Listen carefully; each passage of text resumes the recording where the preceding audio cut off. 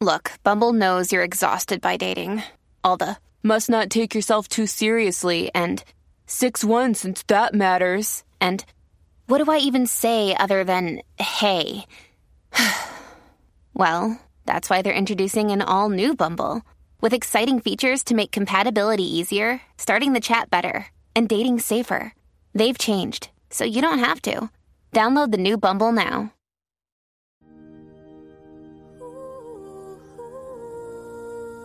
Hello and welcome to Michelle's Sanctuary. Okay, so we are on the eve of my 37th birthday. I used to lie about my age for many years. Around the time I was 19, it began when I was in Hollywood and told that I should always stay a teenager because it was more alluring.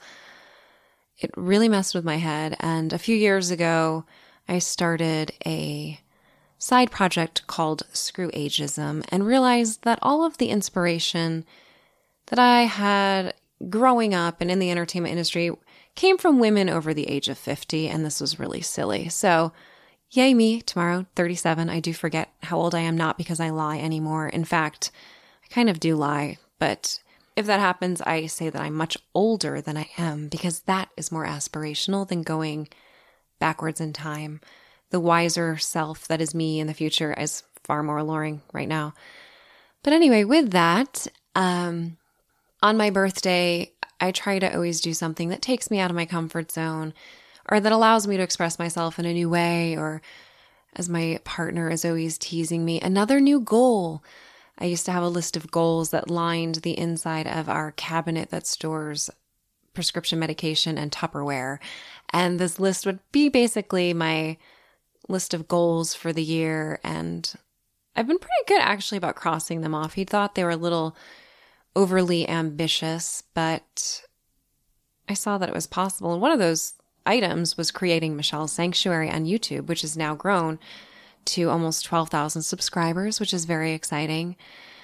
But that said, last year I started writing and contributing to Thrive Global, and I reached out to Arianna Huffington, who started this venture after selling Huffington Post because she saw the importance in healthy living and getting enough sleep and mental wellness.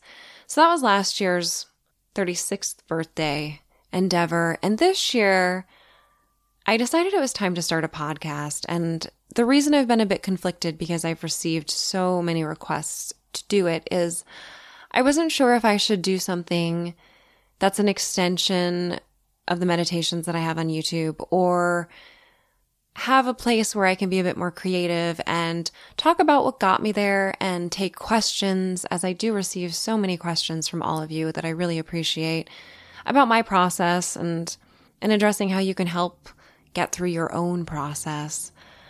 So what I decided is I'm going to start this channel to be kind of a mixture of both. So I will offer meditations, but I wanted to create something that would perhaps enable the listener to stay awake.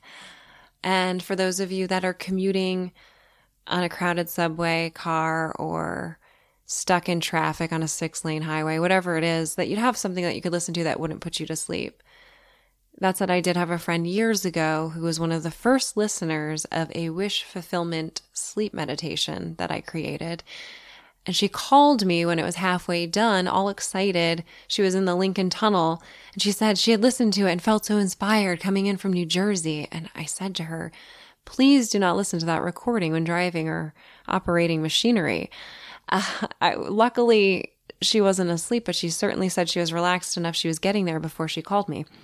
So that said, I thought it might be nice to have something where people actually stay awake for a minute and kind of address just this life stuff that brings us to having anxiety, to having insomnia, whatever we need to deal with. I also wanted to give a larger scope of what I am doing and why I am doing it. I have definitely mentioned on YouTube and across other social media platforms that 2018 was an incredibly difficult year for me and my loved ones.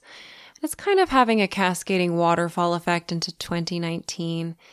Today was just another rough day, and I don't want to dwell on the hard things, but for me, that's a source for creating these meditation scripts and for creating ways of coping rising above and processing all of this.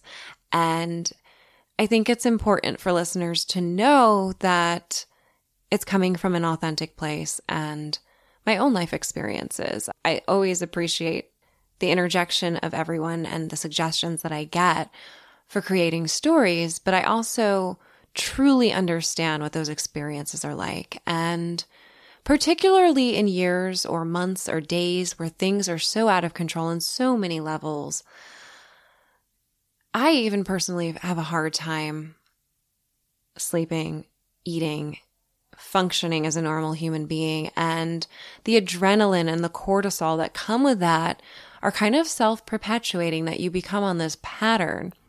And what's been hard for me, I'm a huge animal lover. My pets are my family, and my partner has been off as a caregiver to his family that have come down with incredibly serious illnesses in the past year, just out of the blue, incredibly rare things. He's been helping them, and I've been left alone with my pets, and both of them have been very sick, which is, when they talk about disease, it is dis-ease. And if anything, that's kind of where we've all been. Today in particular was a challenging day, as my cat, who's only 2 years old, she's been fighting a number of ailments since I rescued her. And it's really hard to be alone and in this space where a cat's sick, and there's the part of my brain that's like, oh, she's just a cat. It's not like my dad's dying, although he's currently recovering from open heart surgery. But they're there, and I am responsible for making the decisions. And that's where I always have been a perfectionist. That's one of the biggest challenges in life that I've always had. If you could get 100 on a test, I wanted to get 105. So I was beyond perfectionism. And I'd like to blame, actually, a motivational speaker who came to my third grade auditorium to give a lecture. And he said that you have to be 100%. He said, imagine if only 80% of planes managed to take off and safely land. Or imagine if only 80% of the mail was delivered. The post office and airlines would be out of business. And that stuck with me for so long that perfectionism was my thing. And I dealt with it for the most part. But the times now that I find it coming up are when there's trauma and when I have to make decisions that are life or death. Not for myself, but for others. For me, I think it might be a little easier, but having that responsibility to bear for an animal or as a caregiver is just remarkably difficult. So long story short, happy birthday. I'm 37 tomorrow. And what this brings me to is on my third rush to the vet in the past month with my cat today, it was looking pretty ominous. And then miraculously, she pulled through. Even the vet was actually clapping because she couldn't believe this happened. And I came home and I had that adrenaline pumping again through my veins. And I just wanted to unwind. Normally I go to a yoga class. Today is Tuesday. I don't know when this is going to be posted, but I have a class I've been going with this amazing instructor who is responsible for getting me to keep coming to yoga. It was not something that I ever really liked. I thought it was kind of hokey when I was in LA. It hurt my wrists. I was bored. And when I started studying with her, I found an outlet. The issue, though, is that her classes, being so popular, tend to be overcrowded, and being that they occur in Manhattan, there's a very strong element of the characters that take these classes, and some days I just can't expose myself to that. They're entertaining. They're the kind of people that you would find in a Woody Allen film, or imagine if a snarkier version of Joy Behar was practicing yoga. That's what some of these characters are like. And most of the time I enjoy it. There was a time where I was given an exercise and it was like, what's the first thing that you would do if you got $500 million? And the first thing that I thought of was this class and all the eclectic people that are in it. I'm like, I would fly the whole class on a retreat to Bali or India so that we could practice yoga for a week. And I would just pay for everyone anonymously. I don't know if I would still do that. Maybe I should. I think people that are more stressed probably need a trip to Bali more than anyone. But I didn't go to class, but I needed to do something for myself at home. So I went to YouTube. Yay. And I pulled up as probably an hour and a half to 2 hours worth of meditation videos and yoga videos. So I could keep an eye on the sick cat and my dog and just be in my cozy apartment. And there was a lovely thing that I gleaned from this. Actually, it was from Yoga with Adriene. So I will refute for all of you, if you haven't checked out Yoga with Adriene, she's probably the most popular yoga person on the internet. And she was talking during a breathing exercise about pretending your breath or imagining that your breath is your spirit. Now, I don't get particularly religious or spiritual on YouTube with my meditations. But I think that's an individual choice, and you should connect however you connect. This is your journey. We all have our own journeys. But it reminded me of something that I used to do a long, long time ago. When I was 21, I had been in LA for about a year, and I moved back to New York, and I was madly in love with somebody who did not reciprocate these feelings. And I was just sick all the time. Everything from the Coxsackie virus, which is actually the town I'm from, not a good virus. It's going around again this year. Trust me. To sciatica issues, stomach issues, thyroid issues. Just so many things were happening to me. At the time, I was living in an 80 square foot room, an SRO, single room occupancy. And I shared my bathroom with a 65-year-old Chinese man, a family of 5 from Africa that also lived in an 80 square foot room, a Mexican couple expecting their first child, and then a guy that we did call the homeless guy, but we only said that because he pretended to be homeless, to beg on the street, and then would come home to our building. So it was very eclectic, and I loved this space. I mean, I just wanted my own space in Manhattan, and it just talks about love for New York City, to be in that kind of environment. But at the time, I just thought of this African family of 5, 3 kids, 2 adults sleeping in a twin-sized daybed in a room that was the size of what I had to myself. So when I thought of them, I thought, wow, I have all this space to myself. So when I was dealing with all these ailments, when I was sick, I was reading as much as I could about spirituality and astral travel and the power of the mind, power of how we think. And I was in this little tiny room. My twin bed basically hit both walls. Very small twin bed. And I had, maybe a desk, a mini fridge, and a small sink in this very tiny, I couldn't lay on the floor. That's how tiny this was.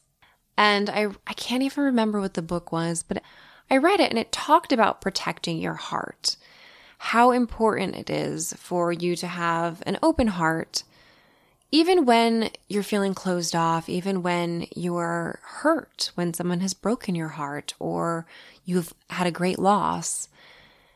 And the book said that you should keep that open heart, but have a gatekeeper, have a sentinel. It was the first time I ever thought of having a sentinel. That should be, I don't know, basically about rib cage height. And the sentinel would stand before your heart and protect you at all times. And anytime you were feeling stressed or unloved or vulnerable or sick, you could imagine the sentinel as an extension of yourself that's just fighting. And as a singer-songwriter obsessed with Fleetwood Mac at the time, my personal sentinel was Stevie Nicks, circa 1980, in full chiffon and 6-inch platform boots, just kicking out there and kicking away anything that was going to cause me any harm. So that ethereal feminine version is what I've always thought of as the extension of myself and also as my sentinel. So reeling it back into this yoga experience on YouTube with Adriene today, talking about letting your breath be your spirit or imagining that it is. And I thought, what is my spirit? And I thought of that sentinel, that Stevie Nicks inspired person, energy, just draped in chiffon with dangerous heels, kicking forward and dancing and floating through space. And I started thinking of my breath as that. And when I visualized this beautiful, feminine rock star, it was a lot easier to stop holding my breath, to start wanting to breathe deeper and to give that spirit some life. Because when our breath stops, so do we. The reason I also wanted to bring this up is I know so many of you get impatient with the meditations when you just want to get to the story. And I feel the same way. There are times when I go to a yoga class and I do not want to sit cross-legged and breathe and say Om. I just want to move my body and get things flowing and just get out of that headspace. But sometimes you really can't get out of your headspace, especially if you're trying to go to sleep or unwind or process things. And that's what sleep is also for, that chance to process things. So I wanted to say to you all, when you are struggling listening to the meditations and thinking I want to skip this breathing part, to maybe just start to imagine your breath is your spirit. Now, your spirit may not look like Stevie Nicks in 1978, draped in chiffon, a corset, and suede boots over the thighs. But whatever it is, visualizing that, personifying that, makes it feel less frustrating. Because I do find, and what I hear from you that have written to me and said, Michelle, please, I don't want to be breathing for 2 minutes. Well, you're going to be breathing for 2 minutes. You just don't want to be aware that you're doing it. You just want to get to the story or the meditation. But that is part of it. And I don't want to force you. If you guys are doing fine skipping it, I know a number of people will just pinpoint where they're going to start my meditations and not even deal with conscious breathing. That's fine if it works and you fall asleep. But if you're finding that you're blocked in doing that, I kind of invite you to imagine, like, what does your spirit look like? Let's say it's not contained in this body. What would your sentinel look like? What would you be putting forward to protect your heart, to protect yourself, and to embrace life? Breath is life. You know, when I recorded my first album, I had this song called Porcelain Doll. And at the time, I had been groomed by a number of producers. And I was very, very fortunate to be partnered with Scott Slater. He produced a vast majority of the songs that I've released. And he kind of was more carefree, like, make it about the emotion. Let's make this about what you're feeling, what comes through. You wrote these songs, just let it out. And when I heard the first recordings, what I heard a lot of was my breath. Not that I was breathing incorrectly, but just that it was coming through. And I had him go in and edit out every breath sound. And it made for something that was much more pop, much more clean, more polished. But it did take away from a part of the soul of that song. And I was thinking, you know, not sure if you believe in an afterlife, whatever your thoughts are. But if we were to imagine that there is an afterlife and I could go on and be a singer in an afterlife, I probably wouldn't have breath and music then. So maybe now, while I am of the living and the breathing, it's not so bad to have a few breath pauses in a song that's emotional. And the same goes for now. And my takeaway for all of you is just to consider that if you're having a hard time with breath, personify it. Make it whatever sentinel, whatever strong being that protects your heart, whatever your spirit feels like, whatever aliveness you feel. Because that for you is going to deepen the meditation experience. And that's what I hope for all of you. I hope for all of you, whatever you're going through, the highs and the lows of this life, that you can be connected to that spirit and to that breath. So with that, I will be signing off. Thank you all for listening and tuning into this. And any questions or suggestions you have, I always welcome. I love the inspiration that I get from all of you. And thank you for listening.